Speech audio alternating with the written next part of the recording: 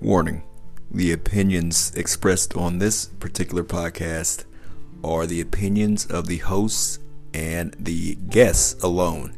They do not represent the Army, the police, or anything else. Simply our opinions, no one else's. Thank you and enjoy before I forget.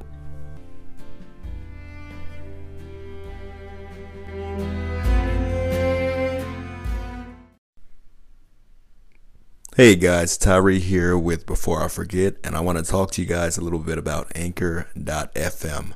It's the platform that we're using to broadcast our podcast to you. Anchor has tools that allow you to record and edit your podcast right from your phone or your computer, kind of like what I'm doing right now. When hosting Anchor, you can distribute your podcast on listening platforms like Spotify, Apple Podcasts, iTunes Radio, and tons more.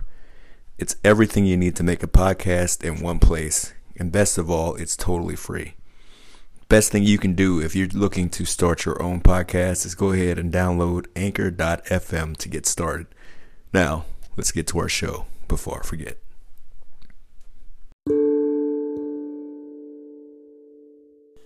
Hey everybody, Kevin here. This will be my first solo episode.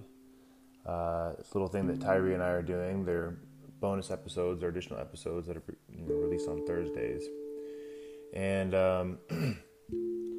so mine will be kind of covering just random things here and there. Most of Tyree's, I believe, will cover things from his career as a law enforcement officer, which is really good. It's really awesome that he's putting those stories out there. My post-active duty life has been primarily still in the military. I was in the reserves. I spent a year in the inactive ready reserve and then came into the Army reserves to be a drill sergeant, which is what I currently do now. And I'm sure listening to some of the episodes or listen to any of the episodes that we have, you'll hear tons of stories about that stuff. So I think I'm going to take this time to talk about other things that I can go more into detail on. And yeah. So today I want to really talk about something that we all do, whether it's learned or not.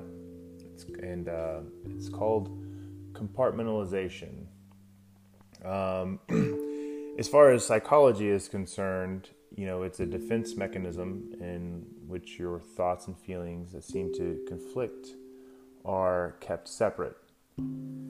And which is what that is. To compartmentalize means to just place things, in different containers or categories to separate them. Why is this important to me? Why do I want to talk about this, especially on this podcast? A lot of the things that we're talking about are combat related or a type of harassment, or in Tyree's case with law enforcement, So it's a lot of these, we'll call them high stress situations. And so in these high stress situations, we find ourselves trying to process the data before us in a way that is healthy and makes sense. So as it relates to combat, for example, sometimes we find ourselves in positions that we wouldn't normally find ourselves in. So for example, taking another life. That's something that as human beings, it's not natural. Actually, for most beings, it's not natural to kill your own kind. Goats will fight over territory. Rams will fight over territory, butt heads, until one of them gives up, until one of them concedes. An alpha is named. Lions will do the same thing over their pride or even prey, and even aquatic life, marine life, they do the same thing as well. If one should die, that's generally purely accidental. So as it relates to humans, it's it's not natural for us to be able to kill our own kind. Like, we are naturally incapable. So if, you think about murderers and serial killers and people of the like, they are able to do those things because they're sociopaths, and that's one of the tenets for them, one of the staples, I guess, of being a sociopath. But anyway, they're able to separate the things, and in a way, they're able to compartmentalize what's actually happening into different things in their mind, and they can justify it. So for your normal human being, for your normal average person who is not a sociopath, how do we get to this point? How do we train our soldiers and Marines and other forces to go overseas and kill the enemy? Well, that all started way back in World War I, actually. There was a study done, World War I, World War II time frame, by General S.L.A. Marshall, who decided to look into why soldiers on the battlefield were not killing the enemy. There's quite a bit of studies about it, but you can look into it yourself. But basically, what he had found is that they just weren't trained to, right? So target practice back then was shooting at a bullseye. That's exactly what it was. It was target practice. That's what marksmanship was. You shot at a bullseye, and the closer you were to center, the better you were. But that's teaching somebody to shoot accurately, which is great if you're shooting at targets in combat. But we're not shooting at bullseyes. We're not fighting bullseyes. We're fighting people. So one of the many changes, probably the most significant one, is we switched from a bullseye to a human silhouette. At a distance, you can't see a person's face. You can't make out their facial features, generally speaking. And so it was through this process that they were able to increase the fire rates amongst the enemy, or on the enemy, from about 5% around World War I, World War II, to like 95% in Vietnam. And even today, so when we go to ranges in the military, we shoot at silhouettes that look like people. It's just a body, shoulders, and a head. No true features other than it's just shaped like a person. And in our brains, it teaches us that this is what we're shooting at. It's a form of desensitization, and it's kind of a form of compartmentalization, right? We're separating. We're kind of combining the target with a human, and in a way separating the human from the target. Does that make sense? So when you think about other jobs, though, that's as it relates to the military, right? And maybe even law enforcement, they might shoot at those similar targets, or whatever they have. But how does this relate to other people? So in the military, right, like, we are trained to go to combat and kill the bad guys, and that's that, right? And in those scenarios, we can do this because we've been trained to shoot at humans, and it's after the fact when we start to struggle with, oh man, I just took a life. So when you compartmentalize, you separate the act from the act of itself, right? So you're basically separating what it means to kill and doing your job, right? So you're taking that and you're putting it into this box, and you're saying, well, that's the job. That's what I was trained to do. Later on in life, there's problems with that. So when you look at other jobs, and you got to think to yourself, what kinds of jobs out there would require a level of compartmentalization? Well, law enforcement, obviously, military for sure, people in the medical field, nurses, doctors, people of that nature, EMTs and paramedics, right? Because of the type of work that they do. And even people doing server type jobs.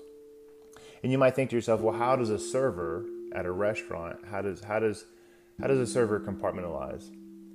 And it's the way it makes sense in my head is when you look at what they do in a shift, right? They have a table. That table is very rude to them, probably very demeaning, degrading. Maybe that's a bad tip.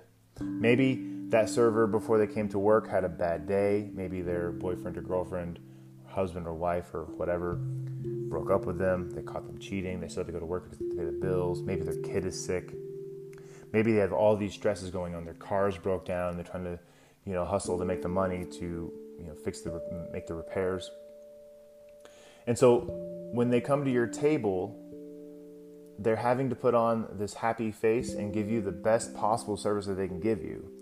Well, the way they're able to do that is because they're able to compartmentalize the bad that has happened during that day or that week.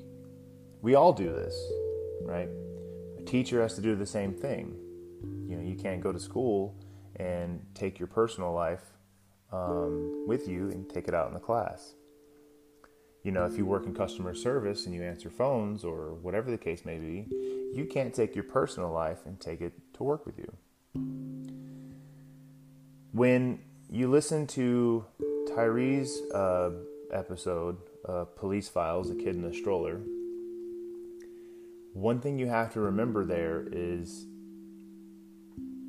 when law enforcement officers come into situations like that, and it happens more frequently than you think, generally, they're right back on the road that day, right after that. And so there you are, speeding through traffic, not using your blinker, and you got a tail light out. And this cop pulls you over. And you're just furious because you're late to your friend's little shindig where you're going to, have some mimosas or whatever the case is. And you're mad because you're going to be late. But you're totally not realizing what that officer may have just been through before you got there, before they pulled you over. And I think we as a people, we as a society, at least here in America, we forget that sometimes because we get so caught up in our own troubles, our own lives, our own world, or everything within our orbit. And we oftentimes forget that other people exist and that they have lives too and that they have experiences as well. So next time you're out to eat, next time you get pulled over, even next time you talk to a soldier, keep that stuff in mind. When I came home from deployment and I left active duty, I got asked all the time, hey, did you deploy? What was that like? And the one question that everybody wants to ask, did you kill anybody? And at first, I was fine with answering that. I would be like, yes, I did, because that was the job that I did. And more often than not, the follow-up question was, what was it like? Was it cool? Was it fun? And they were sincerely asking. They were genuinely asking. Like, they weren't asking to be assholes. They weren't asking to be anti-military. They were asking because they've never met somebody who's taken somebody else's life. This was new for them. And so I, kind of had to explore that with myself a little bit and think to myself, well, how do I feel about this? And for me, it was never really truly a problem because of how I was able to, one, compartmentalize during the event, and two, how I was able to understand the justification of the event. And then obviously three, one thing that I haven't talked about, I'd say it's obvious because we all do it, guilt displacement. Basically saying that like, well, yes, I'm the one that pulled the trigger, but I was told to engage by whoever, or I was sent to Iraq to perform combat operations by someone. So the guilt, the guilt is not mine. I'm displacing it on somebody else. And so my justification for doing what I did over there is because these people were trying to kill myself or my friends. And that's unfortunate that they placed themselves in that position, but I wasn't going to let them succeed. And so that's my justification for it. And that's how I am okay with it. It's fine.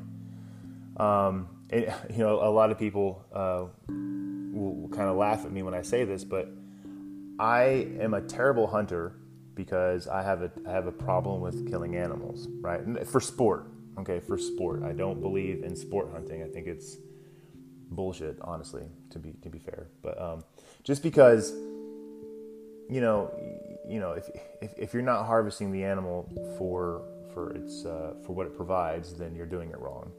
But I just don't see the point in just killing animals all willy-nilly. Like, I get upset if I accidentally run over a rabbit in the road. I swerve for possums, and I help turtles off the road. I'm a big animal lover, and so killing animals is kind of a big thing for me.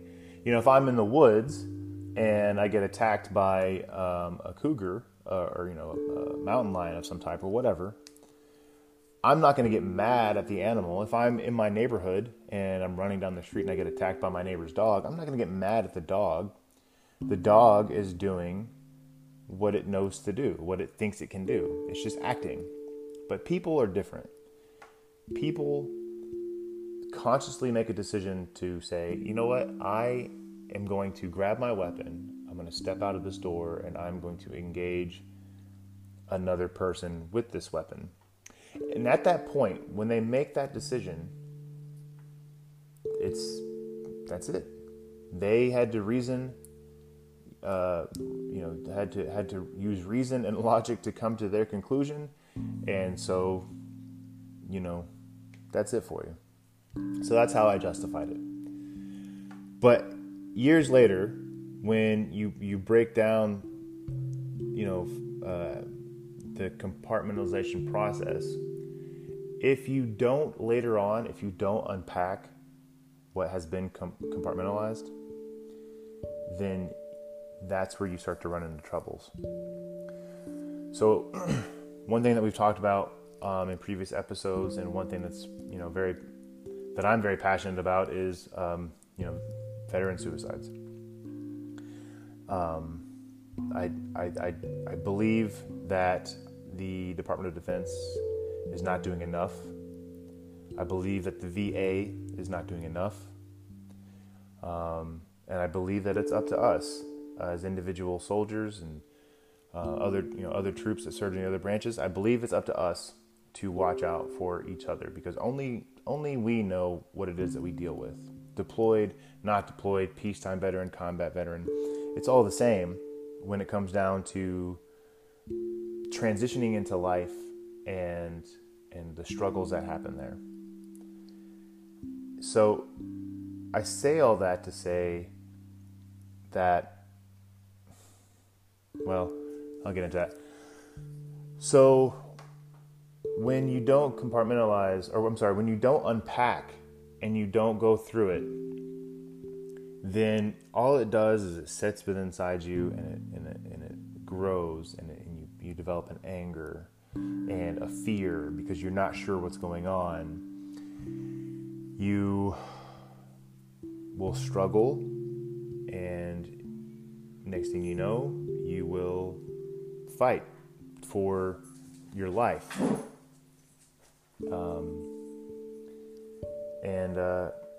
Sorry, I'm a little distracted because it's just kind of it really is a touchy subject for me.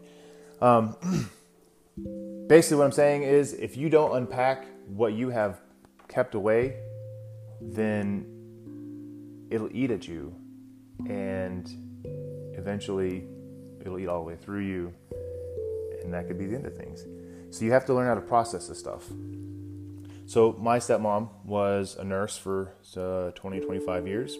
She worked, in nursing homes, and then when she was in hospital, she primarily worked oncology, which is the floor where most people who have cancer go to, or all people who have cancer go to. And I would listen to her tell stories about these people, and you could see that she would start to become emotional, and then, she was able to kind of draw it back. And I kind of, just through listening and through observation, was kind of learning, a similar thing. Telling these stories about these things, these events that we have compartmentalized, is a way for us to process this information. The more you talk about it, the more you understand what it is that you've experienced and better ways to cope with it. Sometimes you might find or remember a new detail of that event that you hadn't recalled before, and it might provide a little bit more justification for cause.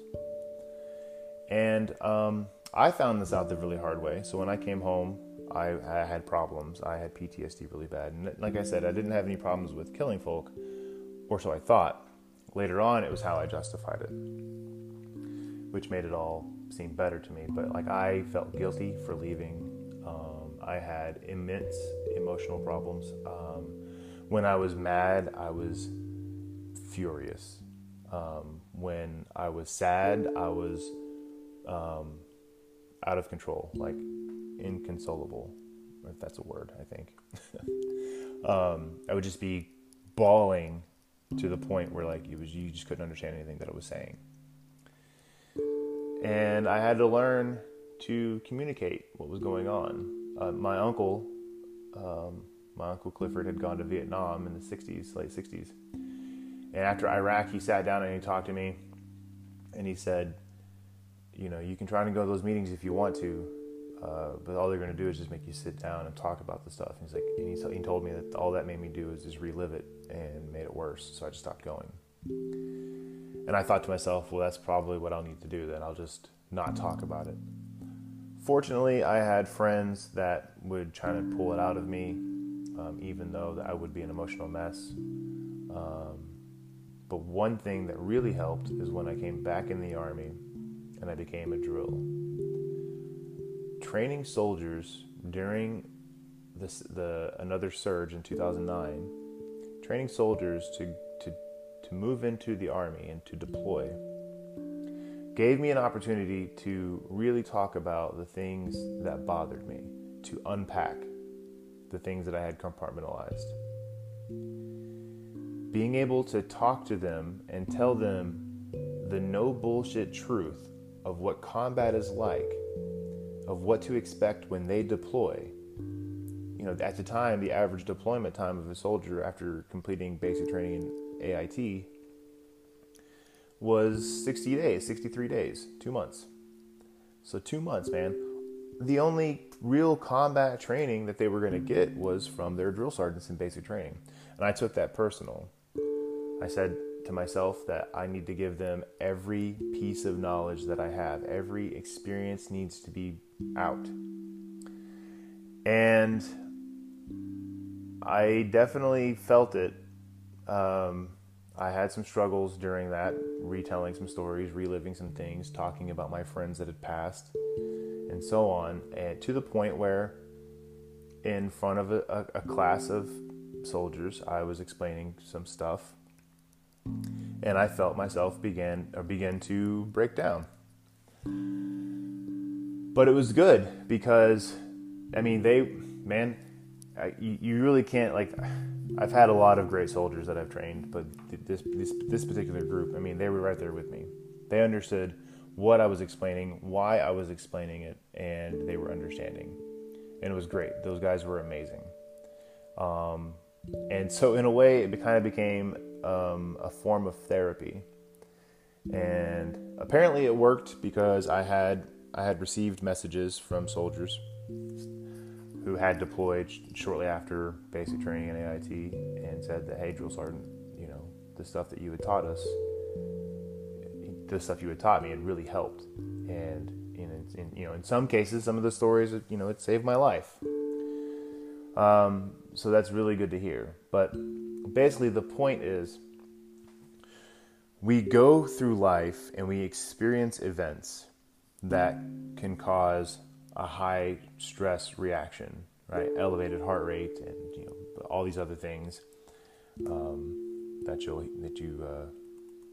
you may experience. Slow motion, or blacking out completely, or hyper visuals, or what's it called, auditory exclusion, to where like your ears, you don't hear very well, but like your vision is sharp. These are all actual things. So we go through life, and we experience these events, and it can be anything from a car accident to spilling your coffee in your lap. It could really be anything. These high stress events, and we compartmentalize. We place them in different categories within our brains, and we say, this is going in here, this is going in there. And then the really traumatic stuff gets placed into a box that is generally pushed back into the corner in the deepest, darkest parts of our mind, and it gets locked and left. And it's when we lower our inhibitions through drinking or drug use of some type, where that stuff can come out. Alcohol is a really good way to explode, so, for lack of a better word right now. That was the problem that I had. I would drink too much, and the next thing you know, I was over the edge. And I had to learn that lesson the hard way as well. But being able to talk about this stuff, being able to invite your friends and your family into this circle that you have, and it takes trust and it takes effort, but it's worth it. But being able to do that is a step in the right direction towards healing. And that's one of the things that we're hoping to do with this podcast, is that we want people that are listening to understand that they're not alone. They're not the only ones out there feeling the same thing, and that there are people out there that do care. There are people out there that want to help, and that there are ways to help. You can reach out to whoever it is you want to, but just talk about it. That's, in my opinion, I think the biggest thing that this podcast is I'm hoping will do for people. One, I mean, it's great to tell our stories, and it's great to get the stories of our buddies that we were deployed with. But if we can help one person step back from that ledge, then I would say that's a success. And that's what I'm hoping will come from this. So, I say all that to say, we all compartmentalize. We all do it. But when you do it, you need to be aware, and then later on, you need to unpack in a healthy way with somebody you trust. Once you do that, the healing process can begin, and you can become whole again. That hole that has been eaten through you, through your soul, through your inside, gets filled back in with the support and the love that you have from your community, from your friends and your family and whoever. So, yeah, that's all I have on that subject. So I guess thanks for listening to all 27 and a half minutes of this, or however long it's going to end up being. I have no idea. And thanks for listening to the podcast. And again, really just can't thank y'all enough for listening and doing your part. And we'll keep doing our part. So don't forget to like the Facebook page before I forget. Don't forget to subscribe to the podcast on whichever platform you use. And please share our stories to your friends and your family. Please share them as much as possible. We don't mind. Go to the Facebook page, share whatever post you want to share. Share all of them. Who cares, right? Get the word out, because all we want to do is help. If we can help one, amazing. If we can help 100, great. If we can help 1,000, if we can bring that number down from 22 a day, if we can get it down to 21 a day, that's a success. If we can get it down all the way to 0, man, that's the goal. Because Lord knows, the people that should be taking care of veterans really aren't. We have to. So thanks for listening. Y'all have a good one.